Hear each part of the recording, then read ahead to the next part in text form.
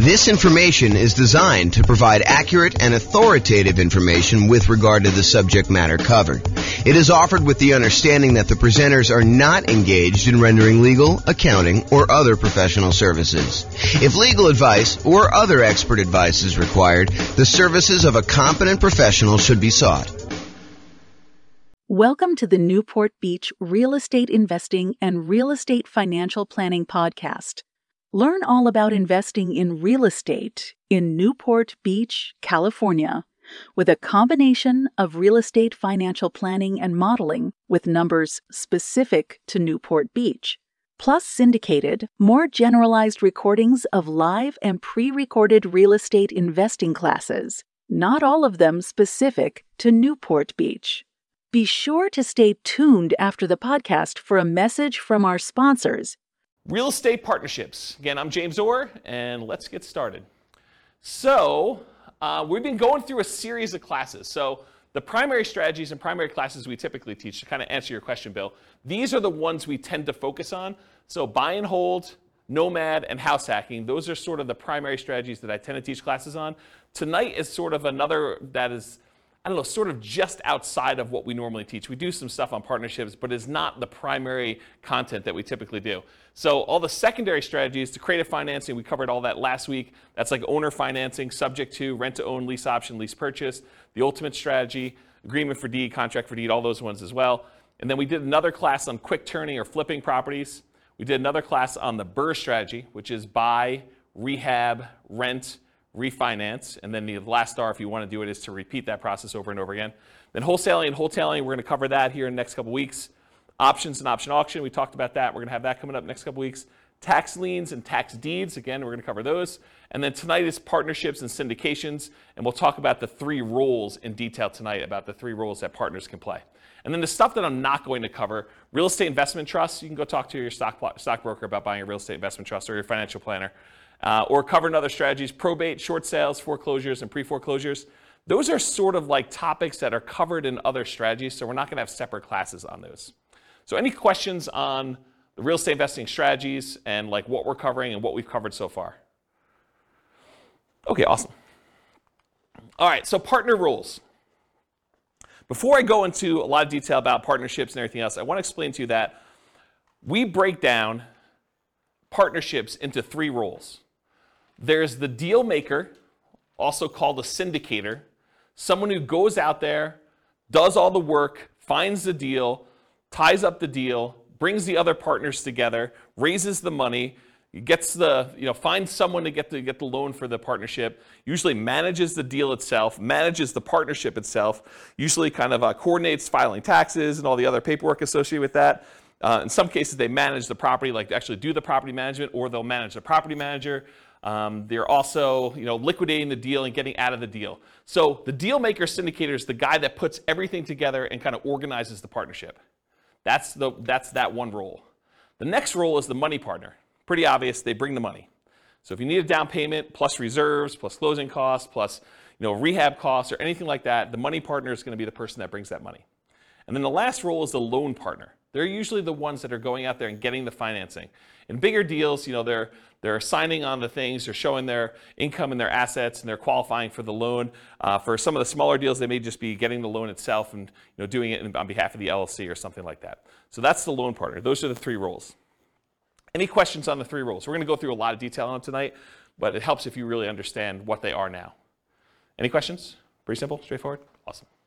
So variations by role. So how much money is required, how much risk there is, what the scalability is, what the credit requirements are, what the different skills are, what the style of investing is, how stable it is, what the profit speed is and the profit size, and whether or not you can reuse your retirement account in order to do these, they all vary by role. So it's not like you can say, partnerships are all this. It's like we're going to talk tonight and say, well, the deal maker syndicator has this specific set of risks, the money partner has these specific sets of risks, the loan partner has these, and we're going to go through in detail all the different ones so that you can see how different roles vary. Just about everything depends on which role you take in the partnership. They're different for the deal maker than they are for the money partner. They're different for the loan partner. All right, so especially with partnerships. And this is true of a lot of other classes we've taught, but I think partnerships is even more true. And that is that I've tried to sort of give you an overview, but because we can do these so many different ways, you can't assume that everything I tell you is 100% correct in all cases. Because you can come up to me and say, but James, what about this really weird thing where if I structure it this way, then they don't have this risk, or they don't have this money requirement, or they don't need to do this, or it's much more scalable if you do this. Yes, that's true. I can't cover everything, and I can't tell you that I'm covering every possible color or version of things that you're doing. So just realize that they're all varied like that. So you can find a way to do a deal or structure a deal or make choices that are not in line with what I'm talking about tonight, but just realize that I'm acknowledging that up front, okay? And just because you don't think there's a chance that X can happen doesn't mean that it won't happen. So you may hear me talk about stuff tonight and be like, why is he even saying that? What's the chance of that happening? Well, it can happen. That's why I'm talking about it, right? So just realize that, not because you haven't seen it, there's someone who comes to class who will tell you, real estate values, they always go up. I'm like, nope, that's not true. So you get the idea that there are these things that just because you haven't seen it happen doesn't mean that it won't happen to you in the future and that it can't happen. Do your own research. This is intended to be a starting point for discussion. Please do not take everything I say as James said this, so that must be true. Go do this as a starting point to research and say, he said something about that. Maybe I should look into it or talk to my attorney or whatever you're going to do about that. Any questions on exceptions? Cool. All right, so real estate partnership variations. Real estate partnership variations. So these can be formally structured in a number of ways. I'll talk about, I have 3 active partnerships still going on. In all 3 of them, I am the money partner. I'm the money partner in all 3 of them that remain. One of them is for a 100-unit apartment complex. I'm a minority money partner in that one. Another one is for a single-family home. I'm a money partner in that one. And another one is for a small group of single-family homes. And I'm a money partner in that one. I've done partnerships before in various capacities. In some cases, I was the deal maker syndicator. In some cases, I was, I don't know if I've been loan partner in a long time, if I have. It's been a while since I did loan partners. I've been using loan spots for my own stuff. So if I did do loan stuff, it was early on. But primarily my role has been money partner. So just to kind of talk about these. So in one of the deals, it's a very simple structure. It's an LLC. There's 2 owners, and it's really simple. In another one, there's an LLC, and there's several owners, and there's the syndicator who's doing the overwhelming majority stuff, and the syndicator also happens to be the loan partner in that one. And then the 100 units, I think it's an LLC. It's been so long. I think it's an LLC, and there's a lot of investors in it. And I think there's a loan signer for that one, although I'm not the deal syndicator and I have less insight as to exactly what's going on in that particular one. So to give you an idea of how you could structure these, and there's lots of different ways to structure them. I mean, you could structure these as general partnerships where you and someone else get together and you just agree to buy a whole bunch of properties. Or you could do it deal by deal. You could do it house by house. You could structure these any number of ways. And depending on what strategy you're doing, you might want to structure them different ways. So just realize there's a lot of variation there. You could do these real estate partnerships with almost any of the real estate strategies we've talked about. So you could do partnerships to do buy and hold. You could do partnerships to do house hacking. You could do partnerships to do some type of nomad. I mean, that's what nomad by proxy is largely, right? You could do these strategies with fix and flips. You could do these strategies with creative financing. So there's a lot of different strategies you can use to do these with. You don't have to do any one particular one. What else on here? Buy and hold tends to be the most common probably for real estate investing strategies. And it can be any one or more of the 3 roles, and sometimes the deal does not require a role. For example, last week we talked about creative financing and buying properties subject to. And in those cases, do you need a loan partner? Who's really acting as the sort of de facto loan partner? The seller. Yeah, the seller, because you're actually taking over existing financing. So you don't need to bring in a separate partner. They sort of are acting indirectly as the loan partner in that particular deal. So sometimes roles don't exist in those. You can do this in local markets or remotely. So if you're having a hard time finding deals that are worth buying, you don't have to do your deals here locally. You could do partnerships in other markets. There's someone who I know is doing a pretty large syndication, and part of their pitch for how they're going out there and raising money is they're doing geographic diversification. They're going to buy a couple of commercial apartment buildings and some commercial office buildings, and I think they're even doing like a hotel, and they're kind of doing this geographically diversified, so it's not all in one city. They plan on having I think they're buying like 10 properties or something, 10 big properties, and they're doing this geographically diversified. So you don't have to do this in your local market, and sometimes you may want to structure these such that you have diversification. That could be one of your angles to do these in. Let's see, can it be a property type? We'll focus primarily on single-family homes for modeling later. I think, Bill, you were asking whether or not we ever talk about commercial investing, apartment buildings and stuff. And yeah, we definitely do teach classes on that. But just because I'm talking about single-family homes tonight doesn't mean you can't do and structure these with apartment buildings. We're definitely seeing a trend toward cap rates on commercial properties being lower.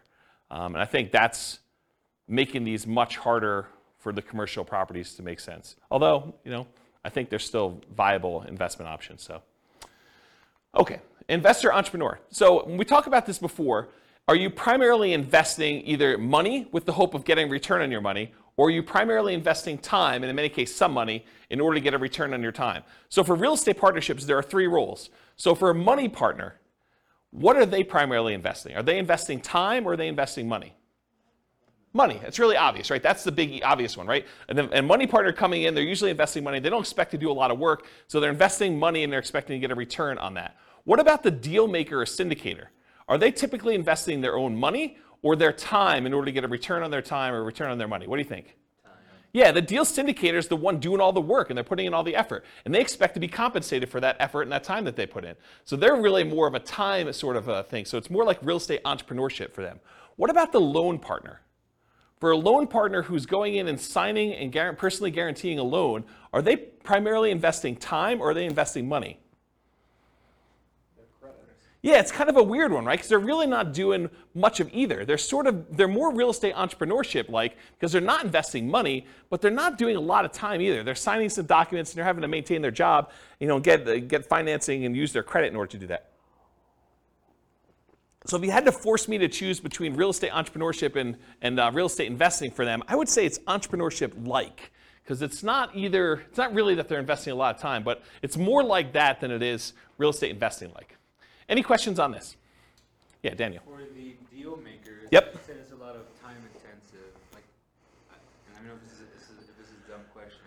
Have you found that they'll kind of include some sort of management fee or some practice like that?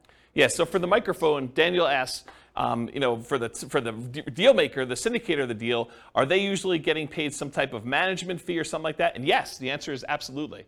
Depends on what they're doing as to what they're getting paid for. In some partnerships, they may charge an acquisition fee, so a fee to go out there and find the deal, put the deal together, and a lot of times they'll take a percentage off the top or a dollar amount off the top. They might say, we're taking 1% fee on the money we raise, or the first deal that we put together, the price of the deal, or whatever they're doing that way, in order to be compensated for all the work that goes into finding the deal, putting the deal under contract, doing all the due diligence, finding all the money lenders or the money partners and the loan partners, and kind of doing all that. So they may charge some type of acquisition fee. They may charge some ongoing property management. If they're doing the property management themselves, they may charge some type of partnership management fee.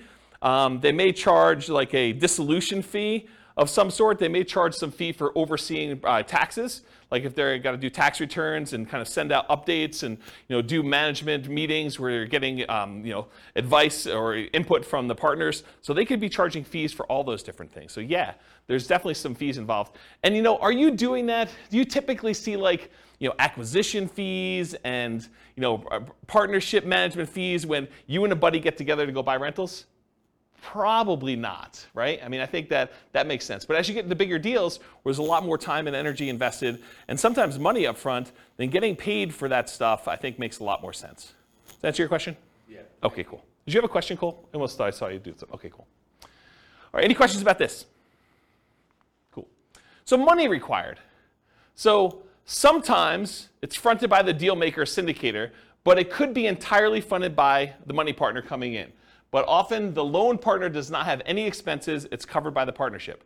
So Here's where the money is usually required for partnerships. And of course, the strategy may dictate where you spend money. You may need rehab money if you're doing more fix up than if you did buy and hold or creative financing, or you're buying pretty houses or something. So money to consult with a local attorney to get the correct paperwork and advice.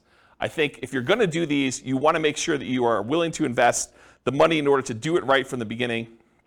There's few things worse in the world, because everybody is like gung-ho and happy at the beginning of the deal. They're all excited about doing the deal, but that's when you want to agree on all the things that could go wrong, and how do we get out of this thing if I decide I don't like you, or you don't like me, or how we resolve our issues, or what happens if someone dies and the deal maker is unable to do stuff anymore. Like, how do you resolve all those things? The time to work all those things out is in the beginning with the help of an attorney who structures the correct paperwork.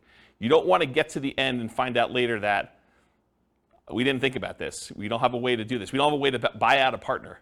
I have a partnership agreement that doesn't have a buyout in it, which isn't come up, but that's a potential problem if a partner wants to buy someone else out, okay?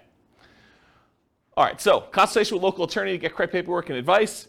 Sometimes you're gonna need money in order to do marketing and find or acquire the deal. Sometimes you'll find these deals by looking on LoopNet or local MLS or networking or wholesalers or some form of that. But sometimes you're spending money in order to do marketing in order to acquire deals. And so it depends on which way you're doing it as to whether or not the deal maker, the syndicator, needs to spend that money up front and then maybe get reimbursed later by the money partner. Maybe it's part of an acquisition fee, or if they're just going to self-fund that and that's their minimal investment into the deal. Maybe they only spend money on marketing costs and talk to the attorney, and then after that, the money partner comes in, does the down payment, and does the closing costs, and does the reserves and everything else.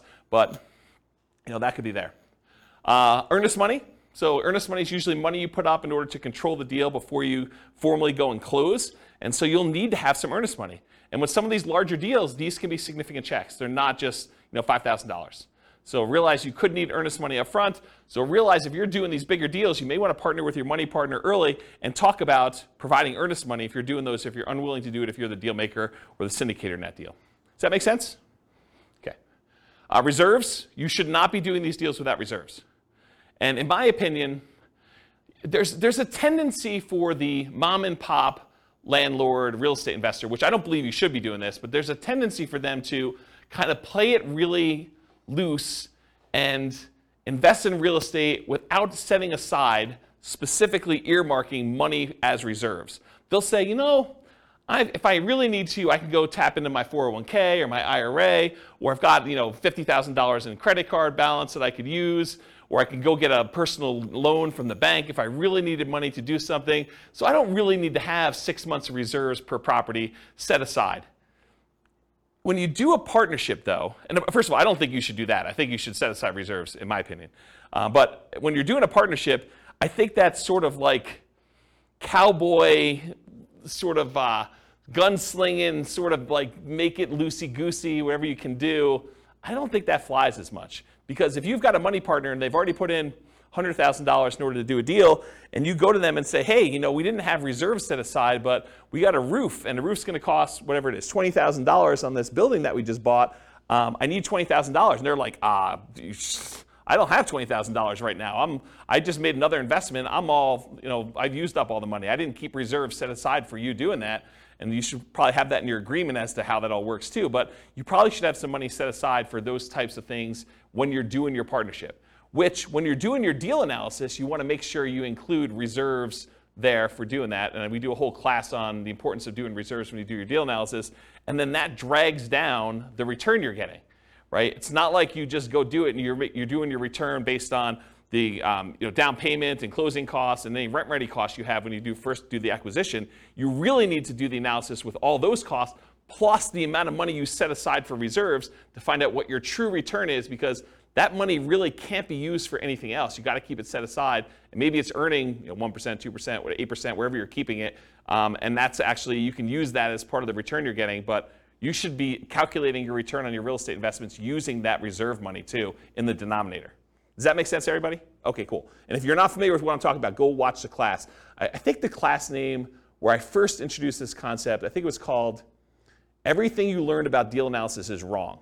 Because I think everybody else, when they do their spreadsheet, does not include reserves. So any number where you say, my cash on cash return and my cap rate return, like if you're doing those numbers and you're not taking into account the reserves, I think those are actually wrong calculations. It's not like you're just sort of off a little bit. It's like that's incorrect. And so go watch that class where we talk about that, and I have some frameworks for doing reserves, whether you're doing, 6 months of reserves or 12 months of reserves, and what the differences are and how I kind of look at those. So you definitely need reserves as part of the money required when you're doing these partnerships. Usually down payment, but there can be exceptions. There can be exceptions where you're doing, partnership deals where it's no money down. I mean, we could go buy creative financing deals where you really have no down payment required. You're taking over in a loan. So it could be that you don't need a down payment in those cases. Sometimes repair costs. Sometimes you're buying a property and it needs repairs. Sometimes you're buying properties and they're in perfect condition. So it really depends on the type of deal you're doing, but sometimes you do need repair costs for that. And then closing costs in order to close the deal. And then marketing in order to sell or occupy or fill your property, or holding costs while you're kind of doing that stuff as well. Any questions on money required for doing partnership deals? And where it comes from? Really the answer is it usually does not come from the loan partner, for this money required. Usually either comes from the money partner, or in some cases the deal syndicator, the deal maker / syndicator, and sometimes that's reimbursed, sometimes it's not. It's really all negotiated. You realize there's no formal structure for this. It's not like everything is rigidly set and you always got to do it this way. Does that make sense, everybody? This is all negotiated. That's what makes it so complex and hard to teach, is that I try to give you examples, but you could do it another way and it could be totally different. Okay? All right, credit required. So the deal maker or syndicator, depending on how it's structured and ownership sizes, some lenders may require that the deal maker syndicator sign for the loan as well, but often they do not need to sign for the loan and do not need to have credit in order to do this, especially if you're a small minority partner. If you're a deal maker syndicator and you've got a majority stake in the deal, a lot of times the lender is going to want to see you on there, signing for the loan as well. Okay? Money partner, they do not usually need to sign for a loan and have no credit requirement. This is pretty typical. It's often structured for them as a limited liability partner, and their only risk is the money they put into the deal. They're usually not personally signing or personally guaranteeing anything to do with the loan. They usually are not required to put additional money into the deal unless you write it up that way. And then if you're the money partner, you want to make sure you understand what your obligations are. But most of the time it's, hey, I put in $500,000 or $100,000 or $10,000 or whatever it is, and that is the extent of my investment in this particular partnership, and I will not have any margin calls or capital calls on any of those. So realize you have limited calls for money as the money partner in those situations. Okay? And then finally, the loan partner, they need to have credit required in order to get the loan, unless you're doing some creative deal where the seller is leaving the financing in place or something like that. So the loan partner typically needs great credit and often needs great income and assets to sign for the loans, especially for larger deals. Okay?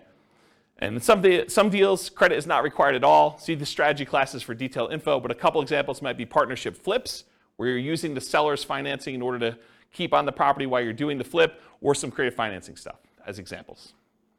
Any questions on credit? Yeah, Daniel. For the loan partner, in your experience, have you found the loan partner to either be like in a high-paying job, doctor, lawyer, etc., or are they typically just a very well-established, very experienced investor? What have you? So the question for the microphone is, for loan partners, are they typically some type of high-paying job, like doctor, lawyer, attorney, something like that, or are they, just a pretty well-established investor? And my experience is it's all over the place.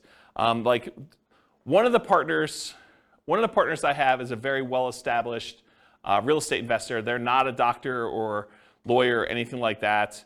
Another one, it is not a doctor, lawyer, or even what I would consider a well-established real estate investor. It's just a regular real estate investor, not crazy assets, not crazy income, just sort of that. And a lot of the ones, let me think about this. So some of the other ones I've done, they've also not been really crazy high earner type people.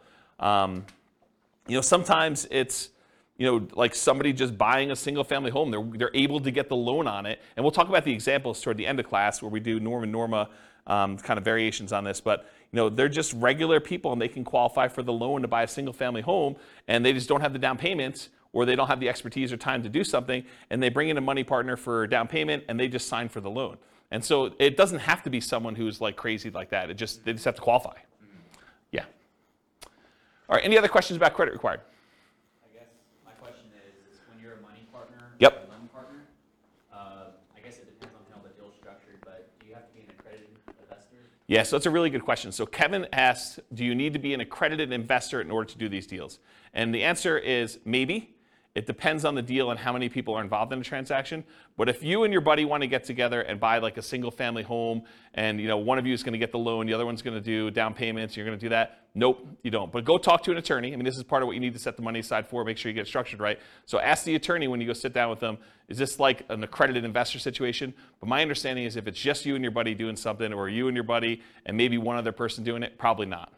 If you're going to go out there and formally raise money, and there's regulations, Cole may actually know, you can talk to him after class if he may know, but there's rules about like what requires accreditation and what requires, there's like another level in that too, right? I think if it's like a real estate investment trust that's registered with the SEC, you're more likely to have something like that. Yeah. For the small, like single family deals, no. Yeah, so just go find out. Talk to an attorney. You're gonna want to talk to an attorney. You should be not be doing this without paperwork at all. And you definitely should go get advice from somebody. So this is like a 2-minute question you ask that's part of your hour or two that you're going to get with your attorney.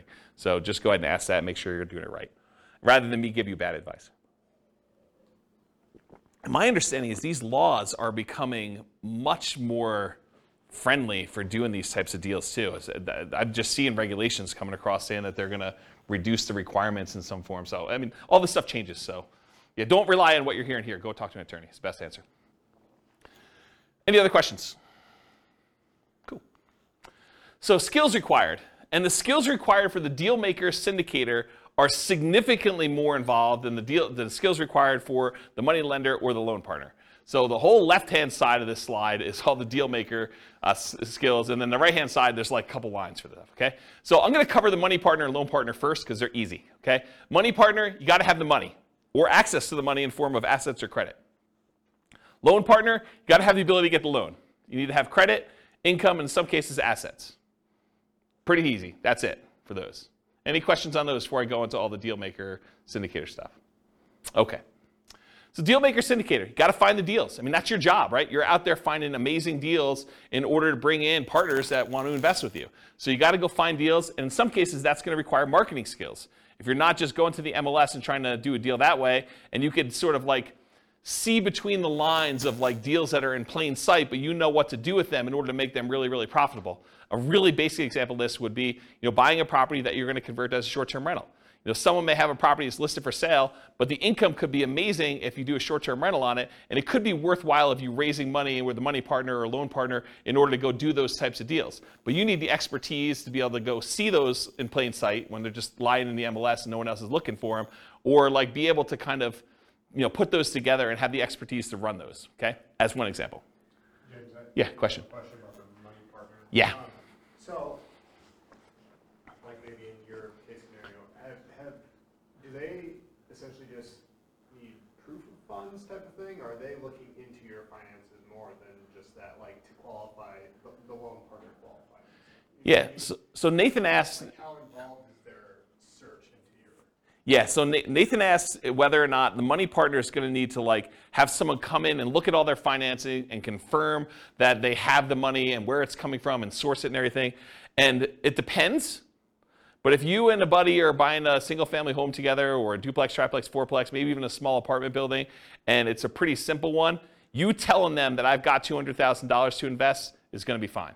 They're not going to need to go do that. When you get the loan, they may or may not ask you, the lender may or may not ask you where those funds came from, just to kind of know. So make sure you go talk to whoever's doing the loan or talk to the money partner, make sure you structure all that correctly. But in most cases, I don't even think that's come up for me. But it's not saying that it won't ever come up in the future. And part of it may be the lender and how you structured it and everything else like that. But no, I don't think that's the case. Now, if you're doing like one of these larger type syndications or something like that, maybe they may want to go and source that. I've not seen that come up. Some of the larger syndications that I didn't get sourced for my down payment for the larger syndications I've done. And the ones that I know about going on now, I understand their process is basically you need to have your attorney or CPA just sign a statement that says you're accredited. and they're not looking at stuff. You just need to do that and send in your check. So I don't think they're doing anything like that. So it probably depends, but in most cases, no, I don't think that's going to be an issue. Does that answer your question? Okay, cool. All right, cool. So finding deals, and a lot of times that involves marketing in order to find them off market, how to do motivated seller marketing of that sort.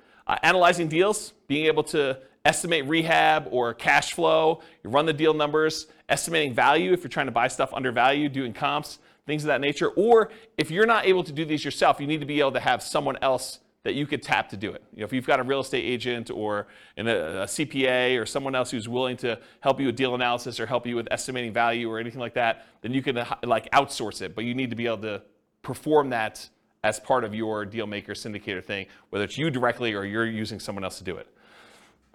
Deal structuring, and part of this is negotiation, but structuring the deal and also negotiating with the partnership as to how that's going to be structured. Raising money, you need to go find your money partners. Also, finding financing, finding your loan partner to be able to do that. So that's another skill you need to have. Managing the partners and the partnership itself. You need to know what is involved in running a partnership and managing the partnership and getting taxes done and having meetings and giving updates and making decisions and following the guidelines for the agreement, the LLC or the entity that you're using in order to do this. You need to be able to run the partnership and deal with partners. I mean, people with money can be a little bit strange. So if you've got, somebody who you've been really friendly with, and then all of a sudden they give you $300,000, they may start treating you very differently, and you may need to deal with that person. Especially if things don't go your way. I mean, when the market goes your way, I think a lot of times everything seems super smooth, right? It's when you have problems that you have to deal with a lot of these situations, and markets don't always go up. Yeah. So if it does go bad, can they go after the assets of the money partner? Yeah, so the question is, can they go after the assets of the money partner? And I have a different slide here when we talk about risk, and I will tell you what each individual person's risk exposure is.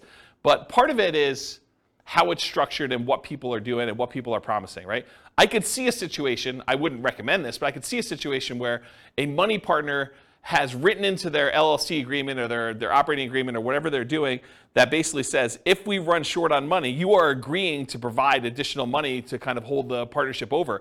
And it could be, unlimited. I mean, it could be just not clearly stated as to what that is. And I don't think that's an unusual clause to have in there, right? Like, what happens if we run out of money? Who's going to bring in the money? So I don't think it's an unusual situation to do that. But if I'm the money partner, I want to know what my exposure is, and I want to know what the obligations I have and what my risk is and how that might all play out.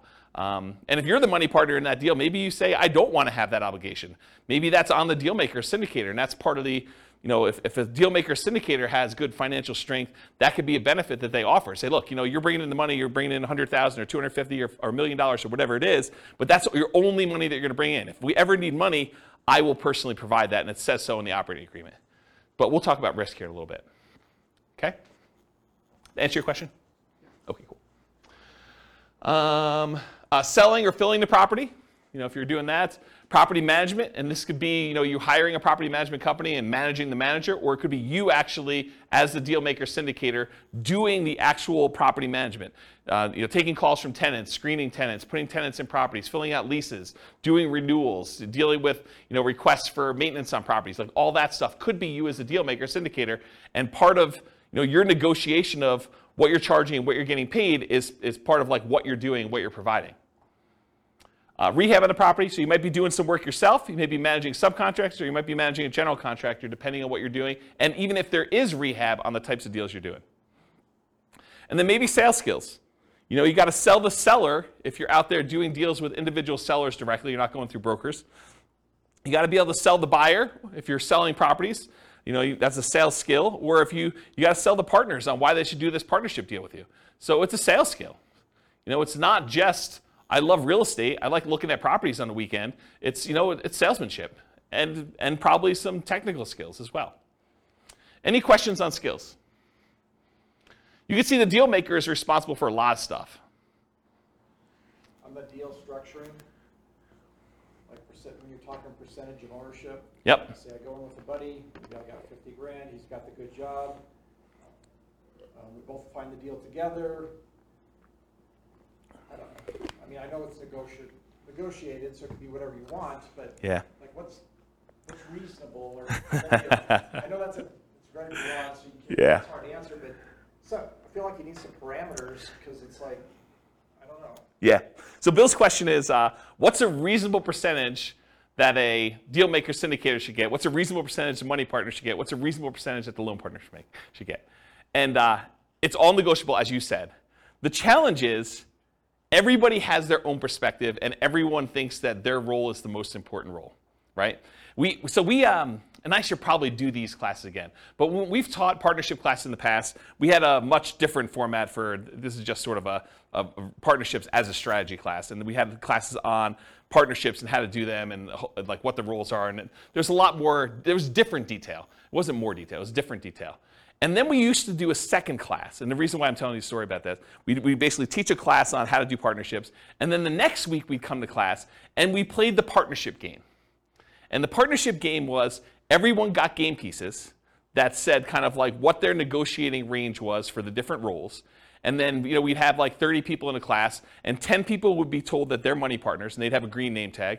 10 people would be told that they're the deal maker syndicator person, and they'd have their spreadsheet with the deal that they have, how much cash flow, how much down payments required, all that stuff. And they'd have some parameters that they need to do, and it'd be 10 of those. And then we'd have 10 people that were loan partners that can get loans on the deal and do that. And we'd set everyone loose in the room, and they had to team up in groups of 3 and negotiate the terms of the deal that they felt they won, they were comfortable with.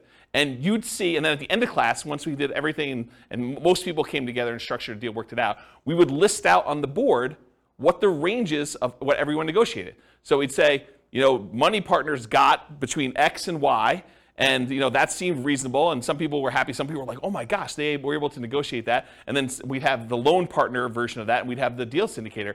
And the answer to your question is, it was all over the frickin' place.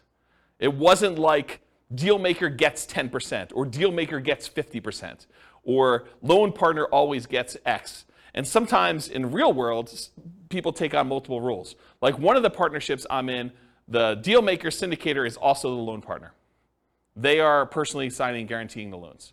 And so they got a bigger piece, right? And sometimes when you structure these things, there are minimums. So they'll say, look, the money partners get the first 8% or 10% return on this. Then after that, the syndicator or whatever else as the other roles are, they get caught up to 8%. Then after that, we split it until 16%. And then anything over 16%, the syndicator gets 75% of that, and the money partner gets 25%. So you could structure these all over the place and do them very oddly. Now, most of the people in the room, when we do that exercise, we're not doing that kind of like tiered, premium, priority returns, stuff like that. But in the real world, that does happen. Does that make sense? Yeah, how about if a scenario where payment is made until the money partner gets paid back? Yeah. So Bill says, what about a situation where the money partner gets paid back first, and then you guys split it at a different level after that? Sure. Now, here's the tricky part about that. Let's say you're the deal maker, syndicator, you're doing that, and the money partner gets 100% of the money, until the money partner gets paid back, and then you guys start to split it. But you're doing property management, you're doing taxes, you're doing managing the maintenance on the property and overseeing that, and let's say that has to go on for 5 years before you get paid. Are you happy doing that? Probably not. And that's the tricky part, is like you really need to think through, like, what am I doing? What work is involved? What hours are involved? What's the labor cost that's involved before I even get a penny from this? And maybe you get like 75% and then the money partner gets 25% after that. And maybe you're willing to do that. I don't know. It's like really a negotiation as to what you're doing and what's involved. Does that make sense? It's very gray. It is very gray. And this is like the warning I gave you at the beginning. There's so many different ways to structure these things. Yeah, it seems like the deal maker's doing a lot. Obviously, you need all 3 to make it happen. So Yes. Or you just do it yourself. Right? I mean, that's the other option. that seems easier. Well, I mean, if you don't have one of these pieces, right, you can't get loans. Or you don't have the money. You've got all your own money tied up in your own deals, but you got good deal flow. You've got a source, you could find these. You got more deals than you could possibly fund yourself. Or maybe you're at your limit of your loans. You can only get, the second tier, adjustable rate mortgage, type loans from a portfolio lender now because you've got 10 loans in your name and now you really need like a loan partner to do deals, but you got sources of great deals. Maybe you even have down payment, or you have a source of down payment. You have another partner who's like, hey, I got plenty of money, let's do more of those deals, but your loans aren't great anymore and you can't get any more. Maybe you do go partner with someone who can get 30-year fixed rate financing because they're not at their 10. Does that make sense? Yeah. So it's tricky. All right, questions? Personal question. Okay. Like, how did you know you were ready to enter a partnership? How did I know I was personally ready to enter a partnership? In the 3 that I'm in right now, one of them I had excess money, and I was just, it was right. I mean, I just needed a place to put money. Another one, it was convenient. So it wasn't even that I had money or anything like that. It was just a matter of convenience doing it. And the other one, it was like a buddy who was like, hey, let's buy this property together. And I was like, all right, let's go do it. It was really off the cuff. It wasn't like thinking it through on those 3. And in the past, sometimes I've intentionally sought out partnerships. So it was very deliberate going in, and I knew I wanted to do it. Yeah, so I don't know. That's kind of, but I don't know. Sometimes it's like, especially when you know the investment. I mean, I was already buying another one in the same neighborhood at the same time. So I just bought 1.5, right? Because another buddy of mine was like, hey, let's go do this. I'm like, great. You do the loan for that one. I'll kind of oversee it. You know, that's what we'll do this. And then we'll split it 50-50. That was the way we structured that particular one. You put up half the money. I put up half the money. We're basically not going to pull profits out. We're just going to let the money sit in reserves. If we want to pull money out later, we can do that. But we're just letting it just sit there and accumulate reserves and holding on to it. And, you know, that was the way we structured that one. And Yeah. when there's like more than you and a buddy, do you guys have like meetings like monthly not monthly. Or quarterly or whatever? Yeah. Just, like make sure that like the deal makers like doing taxes and all. Yeah, the question was, how often do you meet as when you're doing these deals? And I think it does increase with complexity. Like the buddy and I one, we still have to meet for the LLC. So there are meetings, usually done via email in this case, but there's still meetings. Not that I can't get on the phone, but they're usually just paper trail sort of stuff. They're done that way.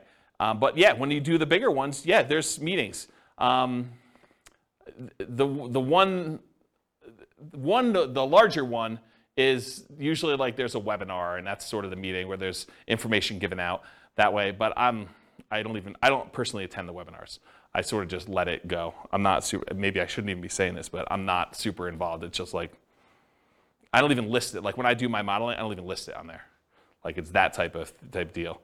And the other ones where we get together, before COVID, we were probably doing, especially if there's stuff going on, like once every 6 months, maybe a little bit less frequently. But if there's not a lot going on, if it's in steady state, you got tenants in there, there's nothing happening, there's nothing to get together about, right? I mean, and then there's checks that come for a period of time. So yeah. Does that help? Mm-hmm. Yeah. Okay, cool. Yeah. Can you use 1031 money into?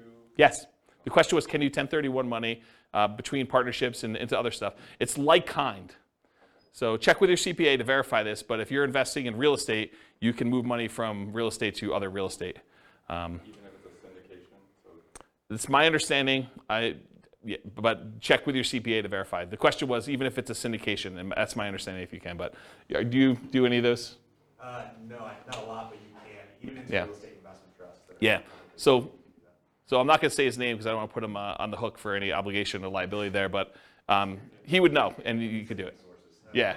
Sources, yeah. does that count for e-REITs, like electronic REITs that aren't publicly traded, they're just a fund, like fund or something? I wouldn't know about e-REITs. Yeah, we don't know about e-REITs. Yeah, do your own research. Again, this is part of it is talking to your CPA, right? Like, I don't know. In general, I love teaching classes and providing information, but it's a starting point for you to go, oh, here's my list of questions for my accountant. Here's my list of questions for my attorney to verify that what James said is true. You should not believe anything I say is like true, right? Like, I think it's true, and I'm not trying to deliberately giving you false information, but part of your job is to go do your own due diligence and verify this. And so go talk to an attorney, go talk to your CPA to make sure that for your specific situation, in your specific area, that what I'm telling you is correct. Yeah. All right, any questions on skills required? Sweet. Stability. So Shane Parrish, who is from Farnham Street, sent out an email on his blog. This is probably months ago at this point. And in the article, he basically talked about this idea of things being stable, whether something is actively stable or passively stable. Something is actively stable, it requires your attention and your input in order to make sure that you don't die or something bad doesn't happen. And the example I think he used for that is his example was flying a jet. If you fly a jet and you're not actively engaged in flying the jet, things could go very, very badly and you could die. Versus an example of passively stable is like a boat. If you're in a boat and you stop rowing, the boat will just float there. And it's sort of like passively stable in that way. Real estate as a whole, not partnerships specifically, but real estate as a whole is actively stable. If you don't do anything with your real estate, if you're not paying your taxes and you don't have to have insurance, but if you don't pay your taxes at least, you're going to lose the property. If you've got a mortgage on the property, you're not paying that, you're going to lose the property. And if you're not managing your tenants and managing your properties and doing maintenance on them, it's required. So it's actively stable in general. Partnerships specifically vary a little bit based on the role, but they are also actively stable. So for example, the real estate partnership where you're the deal maker or syndicator, that in my opinion is very actively stable. You have to be doing stuff actively in order to keep that thing running. You need to be managing the partnership, you need to be managing the financing, you got to be managing the property manager or the tenants directly. You got to be doing all that stuff. For a money partner or a loan partner, yeah, it's actively stable in that the investment requires some work to be done, but do you really have to be doing a lot personally? Probably not. But there is something involved in there. And so I put down it's actively stable just because real estate in general is, but you're not having to do a lot of stuff yourself. In some cases, you may need to submit financials, especially if you're doing like these larger deals or commercial loans. A lot of lenders are going to want updated financials every X period of time, whether that's a year or 5 years or 6 months or whatever it is. They'll want to see some updated financials from you to make sure that everything's good. Otherwise, they can call the loan due. For smaller deals, that's probably not happening. But that's a possibility as an example for the loan partner.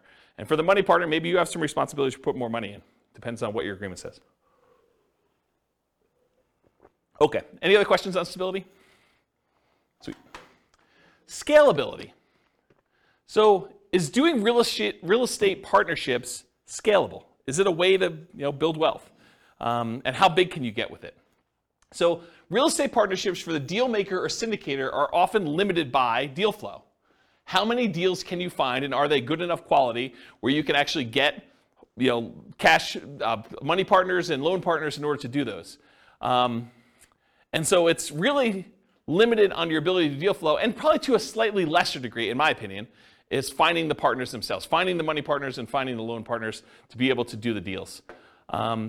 So in my opinion, that could be considered a wealth building strategy because once you're able to find enough deals and partners to do it, you can scale pretty big. It's not like you're limited by the number of loans you can get or how much money you actually have yourself. You can really scale this up.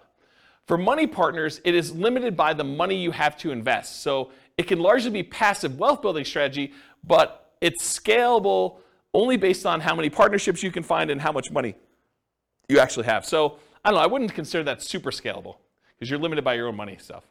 Loan partners, it's very limited in my opinion. It's limited by the number of loans that you can personally guarantee and qualify for, and it's not typically scalable unless you graduate to signing for larger commercial loans. So you can scale it, but I think it's more limited if you're doing like single family homes, duplexes, triplexes, fourplexes. Once you get to larger deals, then it's a matter of your assets and your income and your ability to qualify for these larger deals. So depending on the real estate investing strategy being used by the partnership, there may be additional scaling limitations imposed by the strategy itself. So if you're doing things that are hard to scale just because the strategy is hard to scale, realize that could be an additional limitation for you. Any questions on scalability? Cool. So risk exposure. I think this was your question, Nick, right? All right, so let's talk about risk. For the deal maker syndicator, I've kind of arbitrarily given them a medium risk rating. Why is it medium?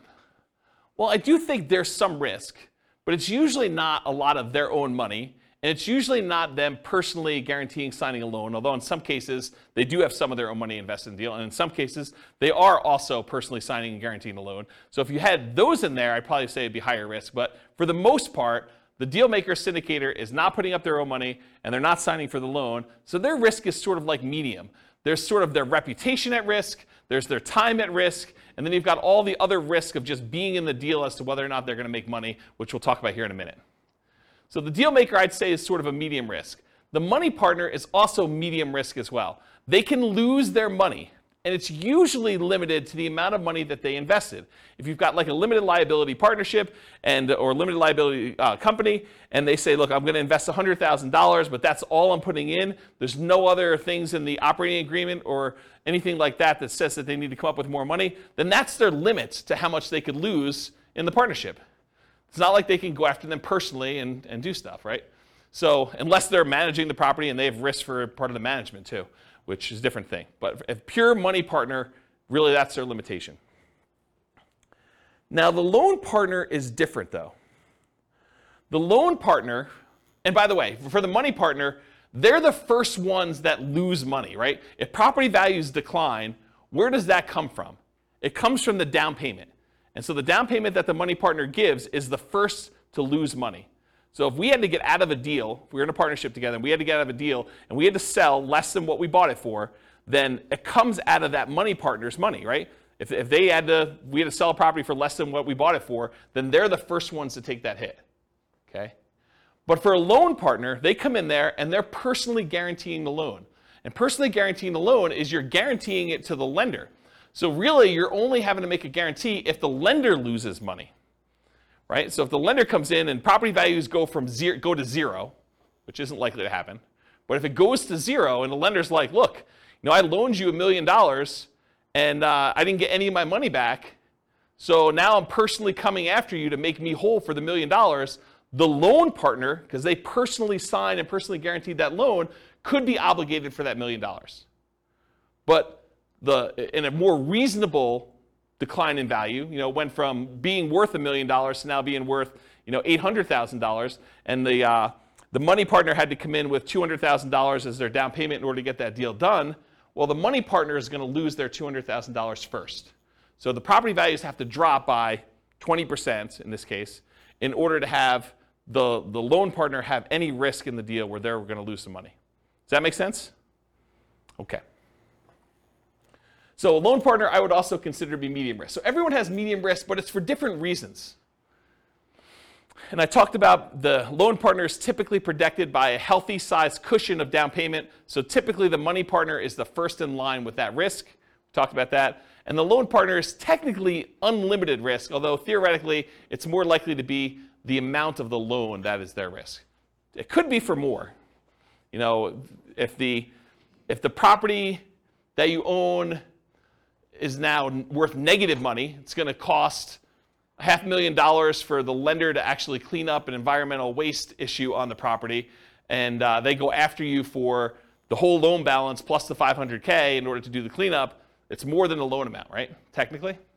So it could be something that's worth more than the loan amount. Although I think these are like really unusual examples, right? This is exceptional. All right, so the general risks of partnerships, not specific to any role.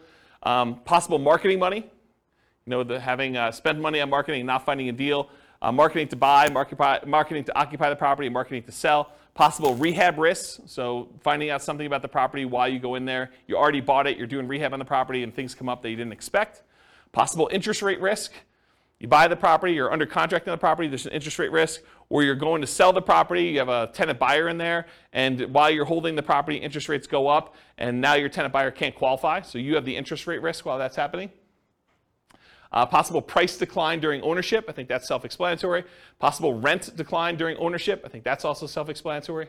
Then you've got all your typical tenant and property management risk. Being accused of violating fair housing or something like that. I think those are all the normal risks you have with just buy and hold strategies in general. That's an additional risk you have with the partnership. And possible partnership risk, and especially based on how the partnership is structured. If you do some type of general partnership where both you and your buddy are general partners in the deal and he does something stupid, you could be dragged into that. So realize how you structure these matter. You should go talk to an attorney and do that, but there's some partnership risk based on how partnerships are structured. And there may be additional risk depending on the real estate investing strategy being used. So if you're interested in a certain strategy, go watch that whole class and we talk about the risks specific to that strategy and you can go learn about those. Any questions on risks? Risks. There's my lisp coming out. If the money partner signs on the loan, I mean, do you need the loan partner? If the money partner signs on a loan, Yeah. so if the money partner signs on a loan, they are the loan partner too. So they're fulfilling both rules. Well, I guess I thought you said that sometimes the money partner also signed on the loan. Well, I guess you did, so we have two parties. So money partner doesn't usually sign for the loan. That's the unusual one. Usually who does have to additionally sign for the loan is the deal maker syndicator. Okay. Although if you own a large percentage of the deal, a lot of lenders will require you to sign too, just because you own a larger percentage. So it depends on lots of stuff, but I've seen that happen before. Yep. Any questions? Cool. So profit speed. How quickly do you make money, and what size of money do you make at one interval? The size is typically negotiated in the partnership agreement. So it really depends on like what your role is and what you negotiated.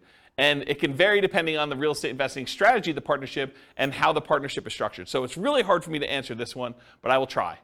Deal makers and syndicators, they can make money up front. I think Daniel had asked whether or not you can get paid for this. Yeah, you can make money up front as acquisition compensation. So putting together the deal, doing all the work, getting the deal going, getting it set up, having it go through to closing. Sometimes you can collect a fee for doing that. But you can also, as a deal maker, make money ongoing. A share of the profits, fees for work done, running the investment, doing management, doing all that other stuff. So you can get paid for doing that work. And then a lot of times deal makers, syndicators make the money at sale as being one of the owners. For money partners, it's typically not upfront. It's weird for you to go give $1 million to invest in a deal and immediately get compensated part of that back. It's unusual to have it structured that way. It could be, but it's really unusual. Typically, you get a profit of ongoing, like revenue coming in, cash flow, whatever it is, and at the sale as part of your equity. And then loan partners can be paid up front.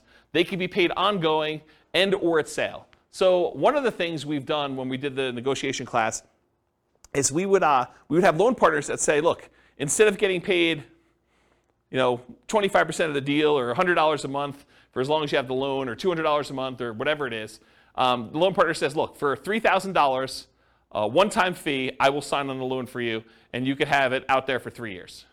So they just say, hey, look, I just want a one-time upfront fee of $3,000. So you just collect an extra $3,000 from the money partner, and then you and the money partner get to split everything else. So that's how you could structure that as one possible strategy. Okay? So that's an example of being paid up front. Or ongoing. Loan partner can get 10% of the whole deal, 50% of the whole deal if it came down to it. Whatever you guys negotiate. It could be part of cash flow. They could get a 20% of cash flow and no equity. You could structure these all different ways. Or they can be paid at sale. They have ownership, they have 20% ownership in the whole deal, and then get paid at sale. Maybe they're not getting any of the cash flow. Maybe the reason that the money partner wants to be involved is they want cash flow on their money, but the loan partner's like, hey, look, if I can get paid money when we sell this thing, I'm okay with that. So I want 20% of the equity, but 0% of the cash flow. Because some money partners, they're using their money because they want money to live on, essentially. Okay? Any questions on profit speed, profit size? Okay, finding deals. The deal maker syndicator is typically the source of the deal for the money partner and the loan partner. So the money partner is not usually the one out there finding deals. The loan partner is not usually the one out there finding deals. It's usually the deal maker syndicator. And where do they find deals? Multiple listing service, any property listed for sale by owner, and there's two groups of those. The ones that are actively marketing their property for sale, they're the ones that have the sign in the yard, or they're advertising it on websites saying, I want to sell my property, it's for sale by owner. And then you've got all the hidden ones, the ones that don't really know that they are selling the property. It's like, I would sell, or I'm motivated, and if someone would come and offer me the right price, I would do that. And you usually find those either through networking or by putting out marketing and getting those guys to raise their hand saying, hey, my property is not up for sale yet for sale by owner, but I would be a seller. I would sell to you. And then finally, wholesalers. Those are the primary ways to find it. Someone who is out there finding deals and they're willing to assign their deal to you for a fee. More unusual ways to find deals: tax liens, tax deeds, tax sales, auctions like foreclosure sales or IRS auctions, and then any real estate owned by a bank. When a bank takes back a property through foreclosure, sometimes they'll keep it on their books and they're going to try to sell it directly before they list it in the MLS, and sometimes you could buy properties that way. So those are more unusual ways to find deals. Any questions about finding deals? Cool. So when you're analyzing deals, you can go download a copy of the spreadsheets, realestatefinancialplanner.com/spreadsheet, and you just run your deal as if you're doing a deal analysis for doing this. I thought about adding some stuff for partnerships, and I probably will add like separate tabs just to make it easy. You put in all the partners, what percentage of cash flow they're getting, what percentage of equity they're getting, and then it'll kind of like do some summaries for you and stuff like that. But I haven't gotten there yet. So if you guys are really, really interested in that, just drop me an email, especially if you're listening to this recording and I haven't done it yet, and that'll prompt me to see if that's something I want to move to the top of the list to do. But unless there's demand for it, I'm probably not going to immediately jump to do that. So you can go download the spreadsheet, realestatefinancialplanner.com/spreadsheet, and you can analyze deals, and then just realize whatever your cash flow is, you need to divide that up by whatever the shares are for which partner is which, and then how much equity proceeds from the sale you have, you need to divide that up by whatever partners are doing. You just do that manually for now. Any questions? Cool.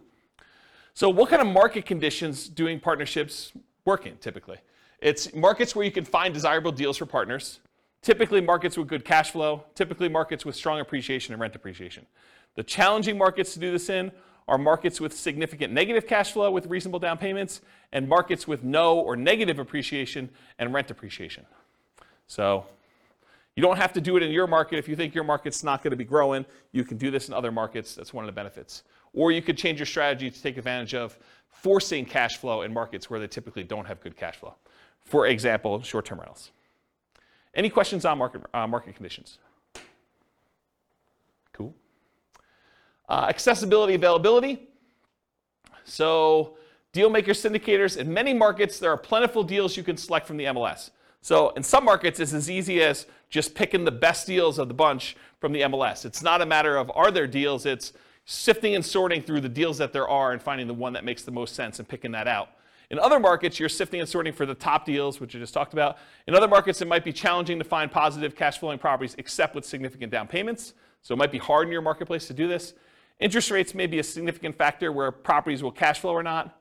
And then make sure that the property you're going to do the deal with, works for the type of strategy that you're trying to implement. As one example, don't go try to do a short-term rental in a neighborhood that has an HOA that prohibits short-term rentals. So verify that you're able to do the type of deal that you want to do. And then money and loan partners, you need to find the deal makers, syndicators with the deals that meet your investing criteria. So for them, you're not trying to find the deal as much as you're trying to find the deal maker syndicator who has the deal that makes sense for you. Does that make sense? Any questions? Cool. Using retirement accounts. So can you use your retirement account to do partnerships?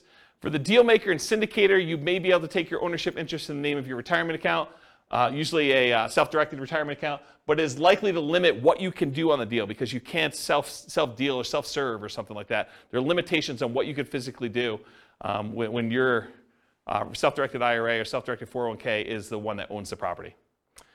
For a money partner, yep, you could usually invest in these with your self-directed retirement accounts because you're not usually one doing any of the work.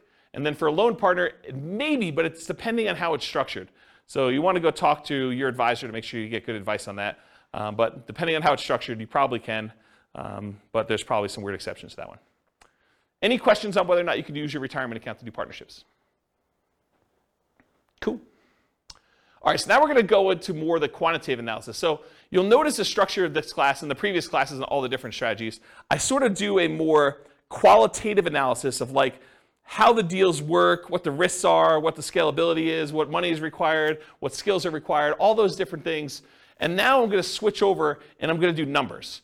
And I don't think a lot of folks do number-based analysis for different strategies, especially comparing one strategy to another where you compare numbers. And so that's what we're going to take for the rest of the time. We got like 45 minutes left or so. And I'm going to dig into different strategies, how long they take for you to achieve financial independence. And then we're going to look at how partnerships perform for you achieving financial independence. But I will tell you, as we've discussed in detail tonight, it is really hard to formulate like what a reasonable setup for these things are, right? Like there's so many variations and so many different things you could do that it's going to be really tricky to do this. And you probably want to go do additional modeling depending on what you're specifically doing. I'll do some really kind of like plain vanilla-ish ones, but there's so many different variations on this. It's going to be really, really hard to just pick one and do it. All right, so for deal makers, syndicators, partnership requires work and effort like a job. So when we do modeling for it, it often shows up as income when we model it. So because they're not actually buying a property and it's not like showing up as a property, it looks a lot like, hey, look, they're just getting an extra $200 a month, and that's increasing over time because that's what their ownership share gives them. And at the end, they're going to get a pop from that, right? So it sort of shows up like income when they do that. It's similar to how we model house hacking in a lot of ways, right? The house hacker gets an extra $500 or $600 or $700 a month per tenant that they've got in the property, and that shows up like it's a separate job or small business. So it just looks like income when we do the modeling. So it's very similar in that way. For money partners, it's typically passive, and it often shows up as a % return on the money invested. It could also show up as like that $200 or $400 a month or whatever it is, and then a big pop at the end if you go and sell the property, or an increase in the amount of cash flow you're getting when the loan gets paid off and you're in sort of steady state after that. But a lot of times you could also look at it as, hey, look, the money partner's coming in, they're investing money in the deal, they're getting whatever it is, 10% return on their money, and that's what the partnership is paying out. You could structure it that way too.